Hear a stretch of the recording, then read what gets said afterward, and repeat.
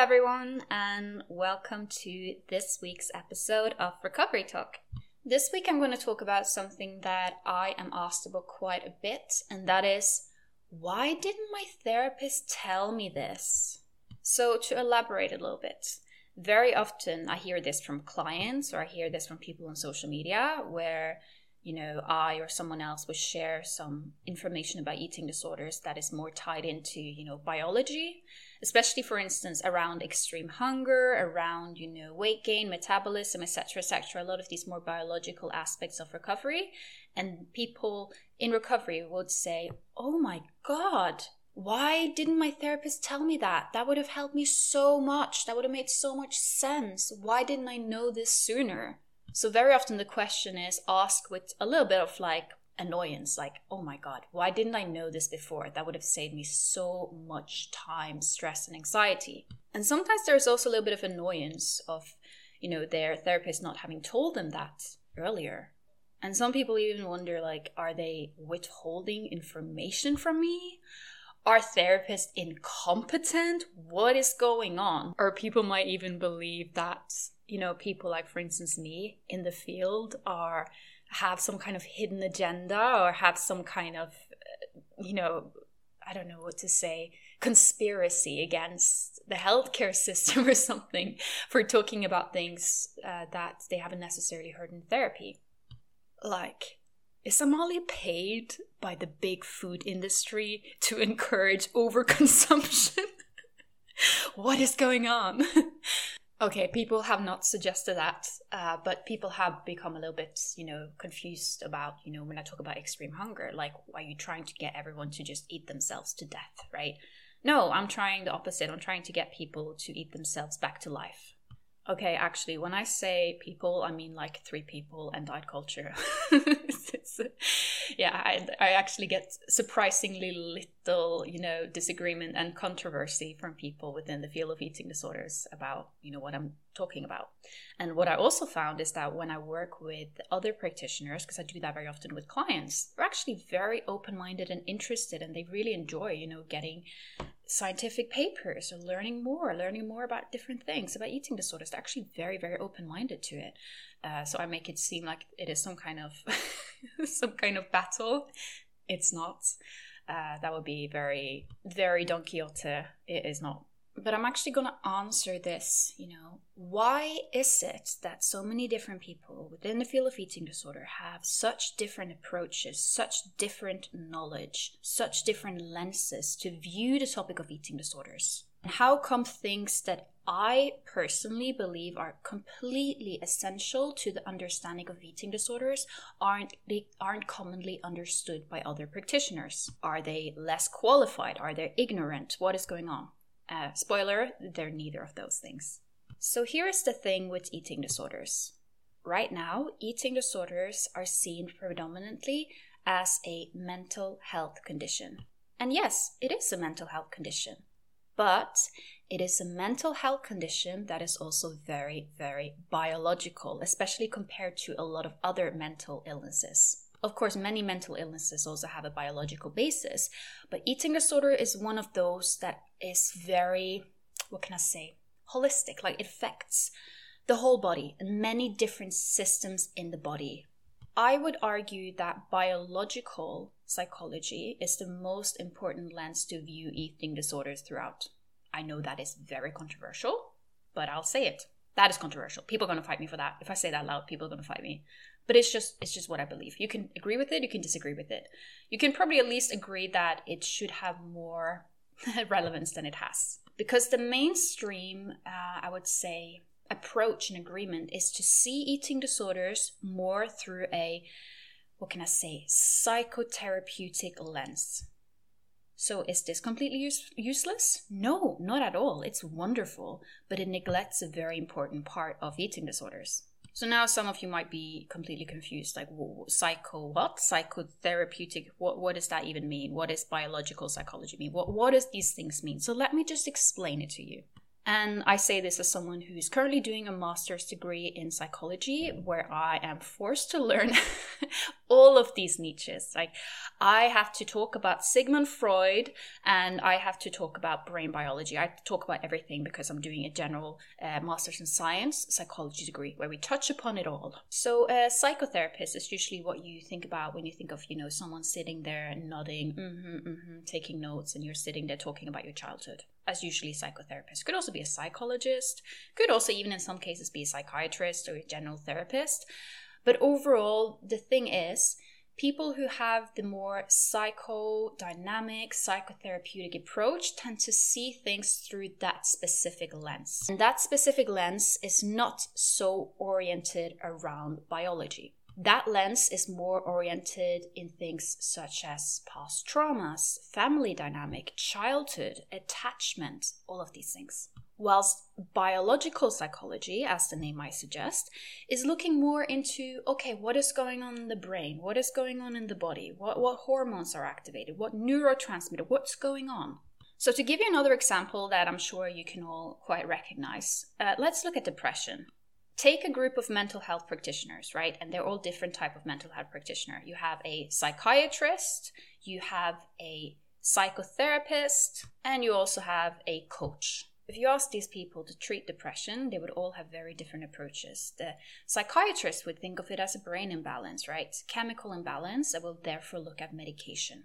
A psychotherapist would think of it as some kind of deep-rooted underlying issue, and we'll kind of go there and dig into the childhood and see, can we find any answers by looking in the past? And a coach will tend to look at the present. What can we do right now to change your situation? What beliefs do you hold? How can we change your behavior right now? What goals can we set? And can you see how these three different approaches are, they're different in how they would approach the topic of depression? But none of them are useless, right? I mean, some might argue, psychiatry is useless, this is useless, that is useless. But overall, in general, we do have to admit that it does have some value for some people. And I don't necessarily like being so black and white that I say that approach is bad, that approach is good. I think there's a lot of nuance, and I think overall, a holistic approach where you look at the whole person is very important. But then if you go to a psychiatrist with depression, you might think, oh, well, am I not going to work on my childhood issues then? Am I not going to work on all of that I'd experienced? And if you go to a coach, you might think, well, am I not going to get any medications here? What's going on? And even within things such as therapy, there are so many different branches within that. You have psychodynamic therapy, you have CBT, all of these different areas and different perspectives also within therapy. And then you have psychologists, of course, who I've seen psychologists tend to sometimes to have a more of a neurological view on things, so they're more in alignment with the psychiatrist, and especially if they're clinical psychologists, not always though, but often. And then there are other psychologists who have more of a, holistic view, right? They look more at like the full person and look at the past, look at the present, and take a bit of coaching plus the psychotherapy lens and add it together. And I just want to clarify that this isn't set in stone, right? It is not like all psychiatrists is like this and all coaches are like that. Not at all. There are a lot of differences within the professions, right? And there are also several people who are more than one thing, right? There, for instance, someone who is a psychologist and a coach. That was the case in the person that trained me, the person that I did course when I did coaching, was actually a psychologist and a coach. So he was trained in both. And you can also be trained in different approaches, such as now I am kind of forced to learn about every single approach under the sun. And in the past, I've trained both in traditional coaching and also trained in cognitive behavioral therapy. And of course, that will affect how I approach a client and how I engage with their current issue. So when you are training to become, let's say, a therapist, a psychotherapist, not necessarily towards the more scientific aspect of it. And even when you study psychology, you can do psychology that is a Bachelor of Science, or you can do a psychology degree that is a Bachelor of Arts. So if you're someone, you're training not in the scientific field of things, you're learning things from more like a psychotherapeutic lens, you're learning about Freud and all of these dudes, right? You will see eating disorders through that lens. That's just how it is. You spend 3 years predominantly focusing on that and not focusing so much on, brain chemicals or hunger hormones, then that's not really going to be the thing that pops into your head when you're treating someone with an eating disorder. You will remember what you learned about attachment, about childhood behavior, about past trauma. These are the things that you will look at and approach, right? Eating disorders. That is just complete sense. In the same way that a psychiatrist who have learned about, medicine and how medications affect someone's psyche and all of the neurology, they will look at depression and think of it as a chemical imbalance and want to treat it with medications. Not all psychiatrists, but most of them will, because that is just the framework that they were trained in. And this goes beyond just eating disorders practitioners, right? It can even go to people who don't necessarily treat eating disorders, but they just view it a certain way. So think of a feminist scholar will probably tend to see eating disorders as, a sign of, female oppression because it disproportionately affects women and it's oppressive body standards, blah, blah, blah. And then a dietitian will see it more towards the nutritional lens, right? With more focus on the hunger hormones, right? And fullness hormones. And dietitian will have quite a decent understanding of what is ghrelin, what is leptin. Oh, I can never say that hormone. Today, I actually had a lecture today about eating behaviors, and the teacher pronounced it ghrelin. I can't, sorry, there are some words I cannot pronounce. And part of why I can't pronounce them is because I never really speak them, I only read them. And when I say them the wrong way, nobody corrects me because not everyone knows what it even is. But yeah. And if you ask a spiritual healer about eating disorders, they will probably say it's, because you suppressed your spirituality. Yeah, that was a lot of examples, but I hope that helped you understand that different practitioners are trained to see things differently through a different lens. So it's not necessarily that they're incompetent, because I hear a lot of my colleagues in the field, they can be quite harsh on practitioners and just say that they're incompetent, they don't know this, they don't know that, oh my god, screw the whole system, right? I don't necessarily believe that. I believe that it's just different type of training. And you, as a patient/client, it is up to you to think of what is the type of approach that would help you the most. And it's also up to you to keep in mind that if you go to a psychotherapist, you're probably not going to get a in-depth lesson about post-starvation hyperphagia and metabolism. I'm trained through coaching, but I'm doing a general psychology degree now, so I'm kind of training a bit of everything. And I do quite enjoy getting that little, buffet of trying and learning about kind of everything, really, like all kind of different methods within psychology, because it enables me to see, oh, well, that could have a biological explanation, could also have a psychotherapeutic explanation. Interesting. Oh, it could have a social psychology explanation. Every single one of my class will have a different context and lens to view eating disorders. Every lecture that I have will have a different main way to view it and explain it. So yeah, as mentioned earlier, my social psychology lecture would see it probably as like a social contagion, like a social condition, a result of body pressure, result of like a bigger thing. This is like culturally imposed. Whilst my biopsychology lecturer would see it more like, okay, what's going on in the brain here? What hormones are out of whack? What's going on with that? What's going on here? And then when it comes to more psychotherapy, depending on the lecturer, if I have a lecturer through CBT, they'll see it in that lens. If I have a lecturer who's very into, psychodynamic approach, they'll see it, what happened in the childhood? What is going on here? What suppressed things are lurking under the surface? And my statistics lecturer, they will say, I don't even know what they will say. I'm so bad at statistics. I'm barely hanging on. They will say a bunch of numbers that tells you something. So let's talk about a few issues that can be viewed very differently depending on what kind of approach you see it through. So let's start with extreme hunger. A person who's trained in psychotherapy will tend to see extreme hunger more in the context of, binge eating. Like, what are you doing? Are you eating because, you're emotionally unfulfilled? Are you bored? Are you seeking some kind of comfort? We'll see it more there. Maybe, what happened in childhood when you weren't comforted? Would you turn to food? And they look at it that way. And this is in itself not necessarily like a bad thing, but if your binging is actually extreme hunger and it's reactive hunger, so your binging is a reaction to past restriction, and actually your hunger hormones are completely out of whack, then you can't really dig yourself out of it by digging into your childhood. It might be insightful, but it could also prevent you from fully solving the issue. Because if you think that, okay, the way to solve my extreme hunger is to figure out what happened in my childhood, when actually your leptin level and a bunch of other hunger fullness hormones are completely out of whack, it's not really going to get you anywhere. And I hear this from a lot of people who've done therapy for eating disorders. And, you know, a lot of the time people then inform their psychotherapist, like, oh, hey, actually, when they talk to them maybe about mentioning Minnesota starvation study, or they mention a bit of reactive hunger, you know.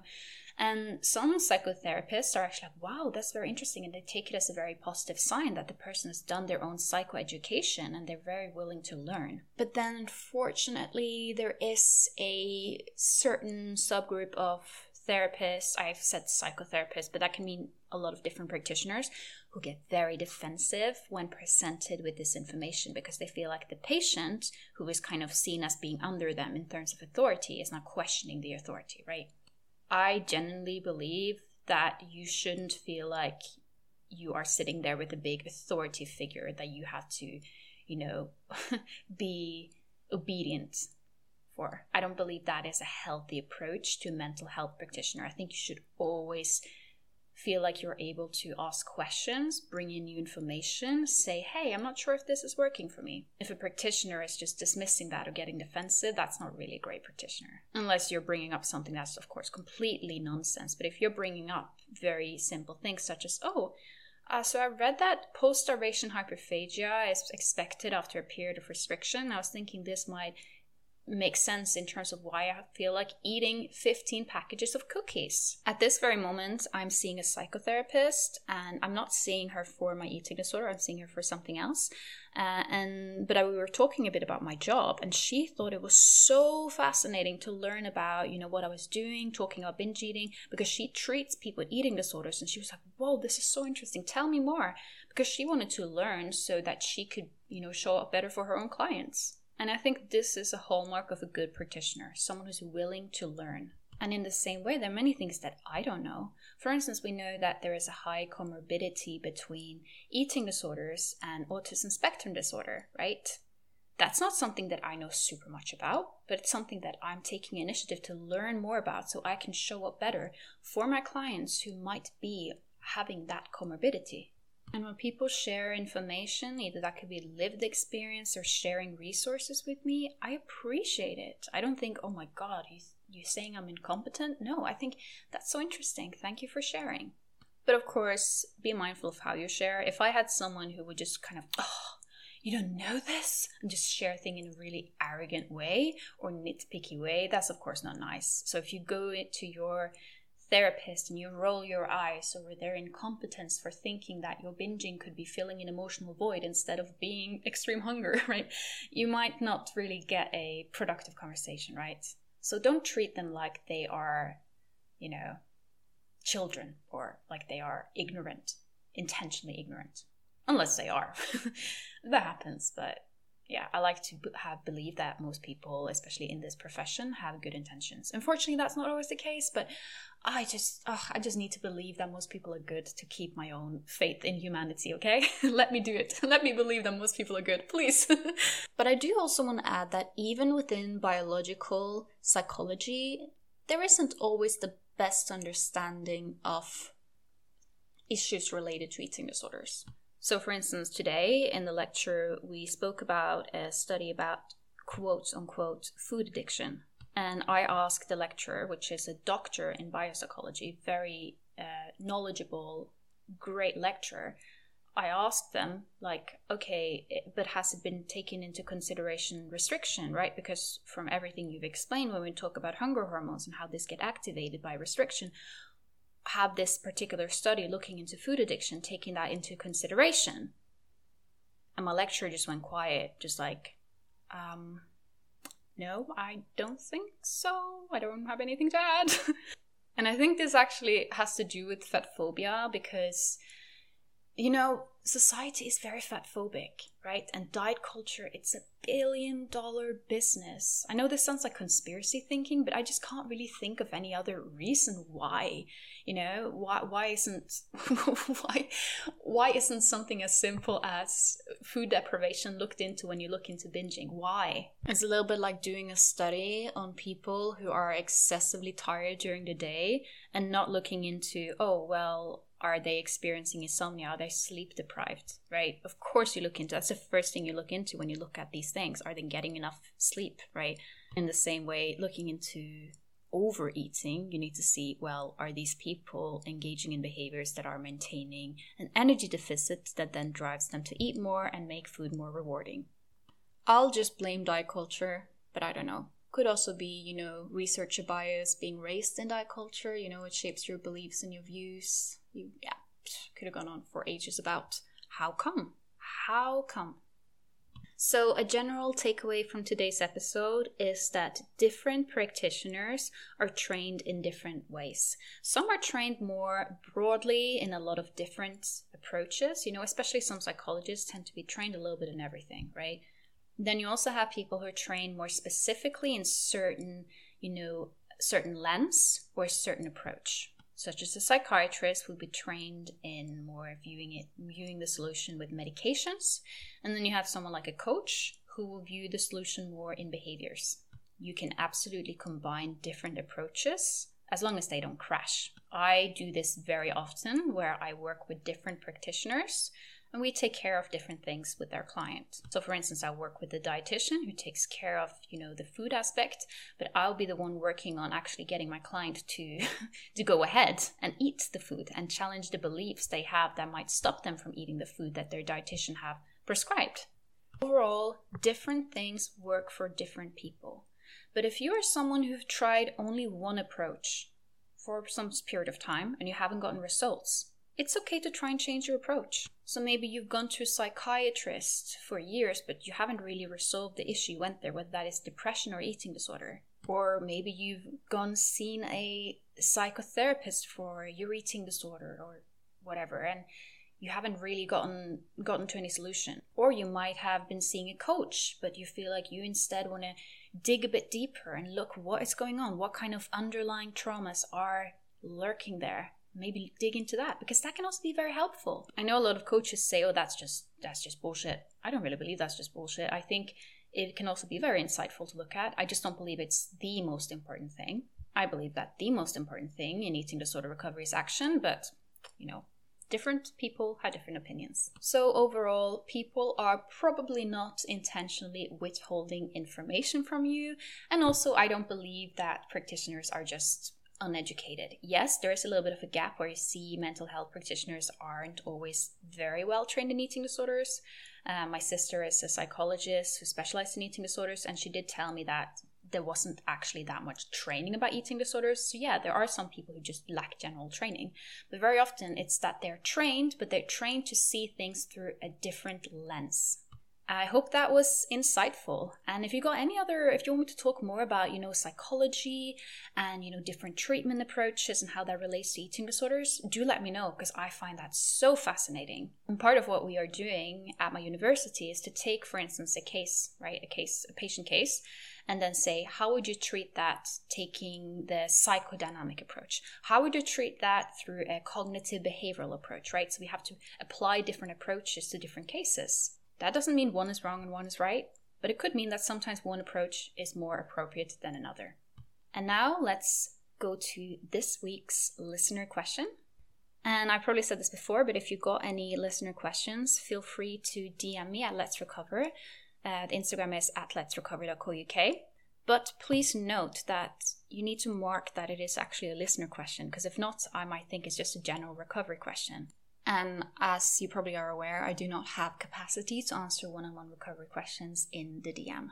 And the question today really ties into with the topic, and that is psychological therapy. How important is it for eating disorder recovery? And my answer to that is it depends. It depends on the type of therapy as well. Because as I've spoken about in this episode, there are very different approaches, right? But if you are referring to more psychotherapy, solving underlying issues, then the answer is, once again, it depends. For some people, it can be incredibly helpful. It can really make them understand what made them more vulnerable at developing an eating disorder in the first place and how it has served them.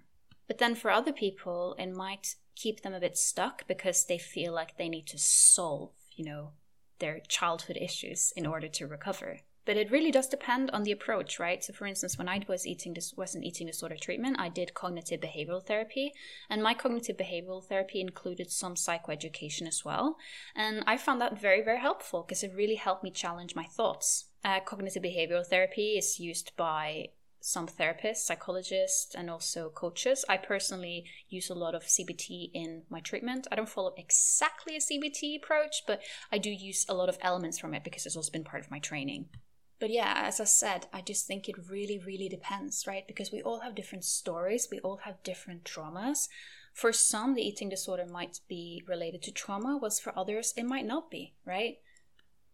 But if you do choose to go that route of, more psychological therapy, just make sure that you're not neglecting the practical steps. So refeeding, rest, weight restoration. Even though this might not be the biggest topics, especially if you go to a psychotherapist. If you go to a psychologist, it might be more of a topic. At least in my case, I went to a psychologist and that was the main topic because the psychologist told me, and this is also an important thing to add, what my psychologist told me is that in the beginning, when you are entering recovery and you're quite undernourished, you actually are not fully receptible for psychological therapy because your brain is just so rigid. You're just not there, right? So we actually didn't start the actual more therapy part until we have gotten me to gain a bit of weight and increase my intake. But I think that is something that is very important to be aware of, that you might not be as receptive towards, for instance, psychotherapy if you are not at least partly nourished, right? Or at least not on that path.